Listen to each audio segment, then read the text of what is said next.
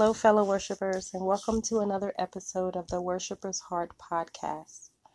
I am delighted that you decided to be a part of this journey. And as I always do, I want to share a little bit about myself and how worship continues to transform my life. And I want to give to you a little bit about my senior recital concert that I completed as a worship leadership major at Visible Music College. The title of my recital was "This Is My Story." A quote I shared was, "Don't judge my story unless you've read all the chapters." I based this recital off of Revelations 12:11, which reads, "They triumphed over him by the blood of the Lamb and by the word of their testimony." In choosing this title, I wanted to offer insight into the journey of my life. To see the smiles of people, to say thanks over social media, we view them instantly, but often people struggle with more than we can see. And I take comfort in knowing God is always the answer for me, despite what situations or circumstances occur. I take comfort in knowing that God is a part of my story, and I embrace the opportunities. I embrace the ups and downs. I embrace the situations and the circumstances that continue to shape and help me tell my story. It's reassuring to know, regardless of what life brings, God is always in control. God renews, God restores, He strengthens, and He is assuring always through our faith that He has us regardless. So I want to use some words that we often use to talk about God and His awesomeness, as proclaimed in Psalms 47:2. "The Lord Most High is awesome, the great King over all the earth." And the words we use is goodness, grace, magnificent, mighty, excellent. Those are all adjectives used to describe God and how wonderful He is to and for us. And we should have a great appreciation and a heart of thanksgiving always for God watching over us and extending new mercies to us daily. So I say to you again, don't judge anyone's story unless you've read all the chapters.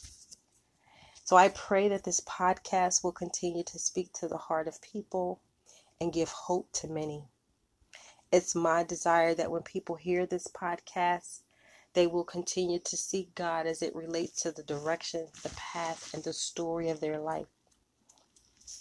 And during that, also to take time to reflect on the goodness of God. We should remember that all of us have a story to tell. And it is through the story that we seek God for all the areas of our lives, and we strive to serve all people as Jesus did.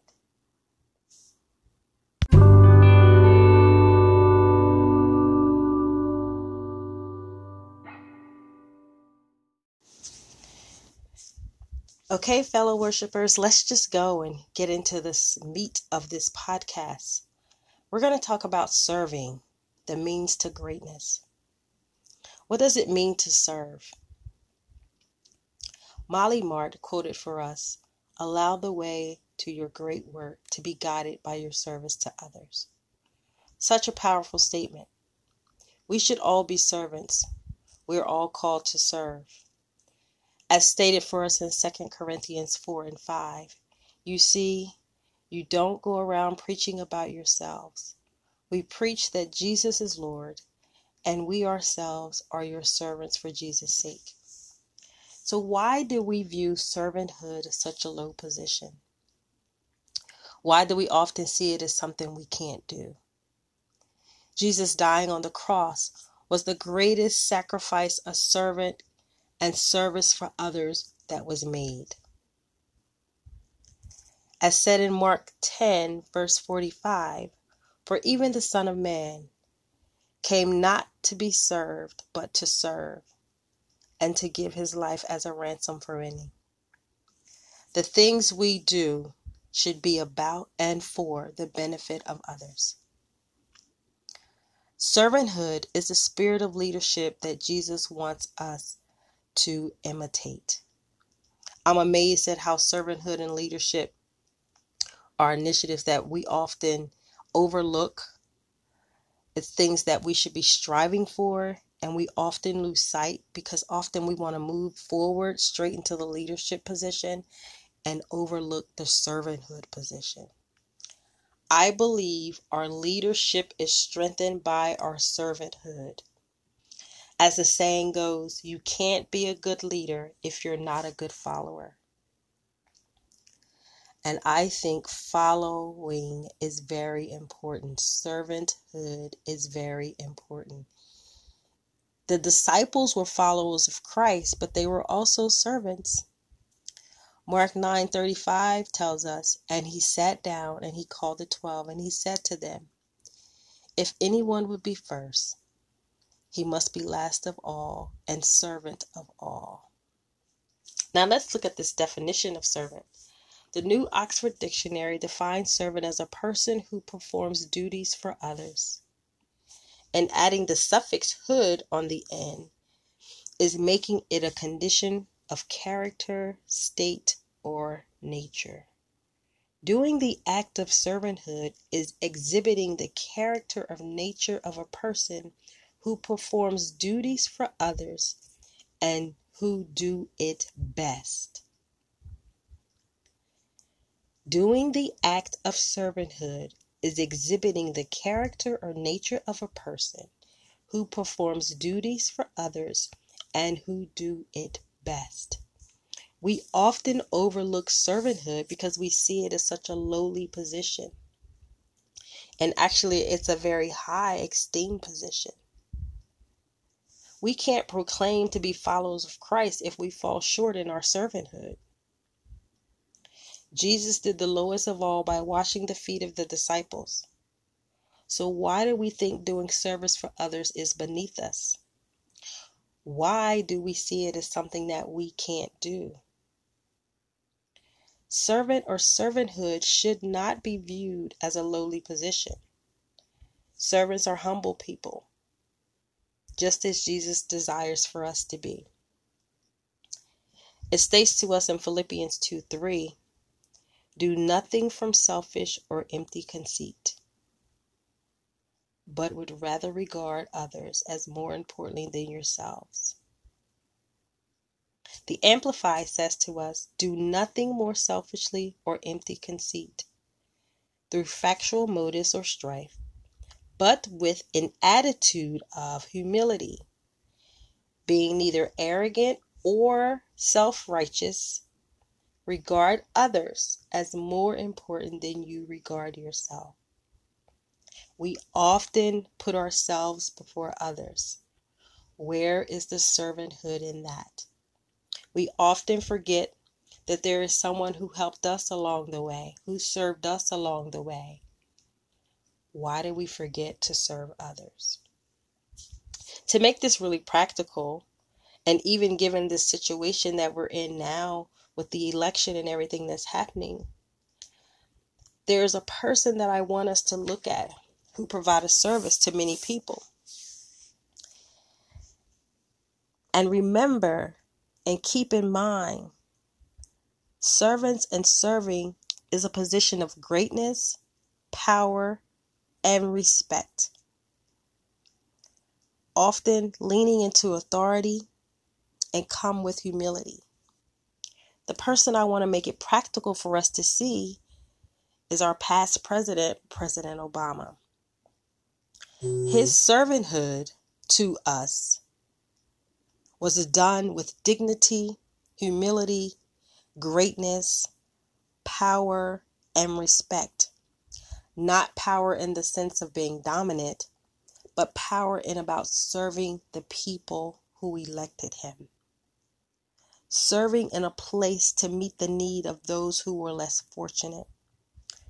And not seeing it as a place of, I'm the leader, follow me, but more, I'm the servant, allow me to serve you. The greatness of service is conducted by serving people. Mark 10:43 tells us, whoever wants to be great must become a servant. Servants have humble hearts and they serve many people. We should strive not to be like man, but to be like Christ. Jesus washed the feet of the disciples because he wanted them to know that even though he was the teacher, even though he was the rabbi, he could and desired to serve and to serve them. As believers, we should strive to be an example of Christ in all our actions and ways and behaviors. And we're known by the fruit that we bear and the service we give to others. We're known by the words of our testimony and by the life that we live. That others will desire to be a disciple and followers of Christ. That others will seek God for all areas of their lives. And that we are striving to serve people as Jesus did. Servanthood is the spirit of leadership that Jesus wants us to imitate. So when you're serving, ask yourself, am I serving with a heart of Christ? Am I serving to be an example for others to follow? Am I serving out of a place of humility? Am I serving willingly? Am I serving because God has called me to this place? Or are you serving to be recognized?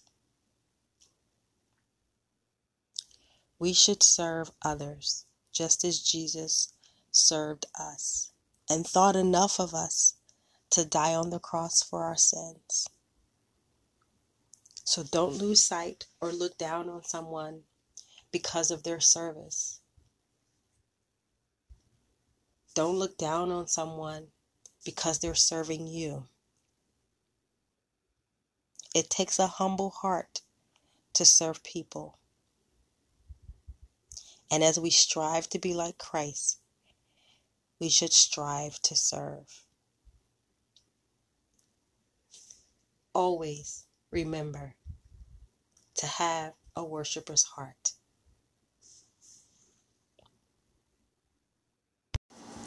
Let us pray.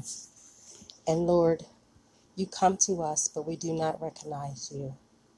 You call, but we do not follow. You command, but we do not obey. You bless us, but we do not say thank you. Lord, you accept us, but we do not accept others. You forgive us, but we do not forgive those who wrong us. You love us, but we do not love our neighbors. Lord, you show us how to carry out your mission, but we still insist on carrying out our own. You identify yourself with outcasts, the needy, and the poor, and we do not bother to find out what is happening to them. You suffered and died for the sake of all, but we do not give up our comfortable lives. Lord, we confess to you and to one another time after time, and we have entered your presence with countless prayers and with hearts that are close to your grace. We lift up our hands to you in praise, but our feet have still yet walked in the ways of evil.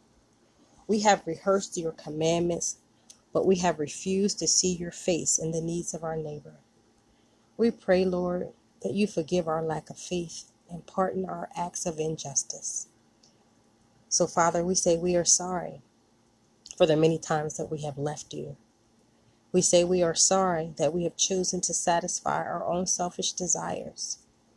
And we apologize for the time we have hurt the members of our families by refusing to do and share in the family task. We ask you, God, to forgive us for the times we were unkind and impatient with those who needed our time and our concern, and for the times we were too weak to stand up for what was right and allowed others to suffer because of our cowardice. So, God, for the times we refuse, we ask you to forgive us. We thank you that you are awesome and that you are compassionate towards us. We thank you, God, that you are eternal and merciful towards us. We thank you, God, that you are almighty towards us. And we confess and say we are sorry.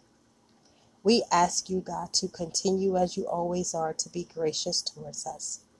We thank you, God, that you continue to remove the obstacles that prevent us from being a representative to the broken world. We thank you that you continue to awaken our hearts to the promised gift of an indwelling spirit. And we ask you, God, to be with us always. Grant us God's healing that comes from your presence and the cleansing of your all-powerful word.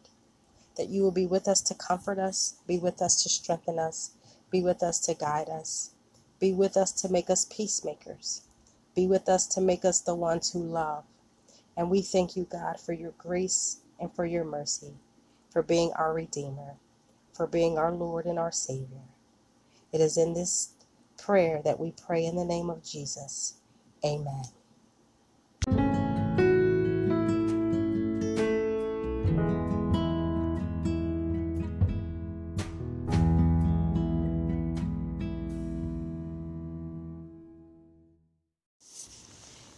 Oh, and there's one more thing. I want to take the time to thank my sponsors, Abigail Adoye, Chantel Hess Taylor, Jacqueline Harris, Athena Shack, and all my other friends and family who continue to support me in this podcast. I want to thank you for being a valuable part, being an active listener, and thanking you for taking time out of your day to think enough of this podcast and of your servanthood to God to embrace this wonderful opportunity. Thank you so much. Without you, many things would be impossible. Blessings to you. And remember, all you need is a worshiper's heart.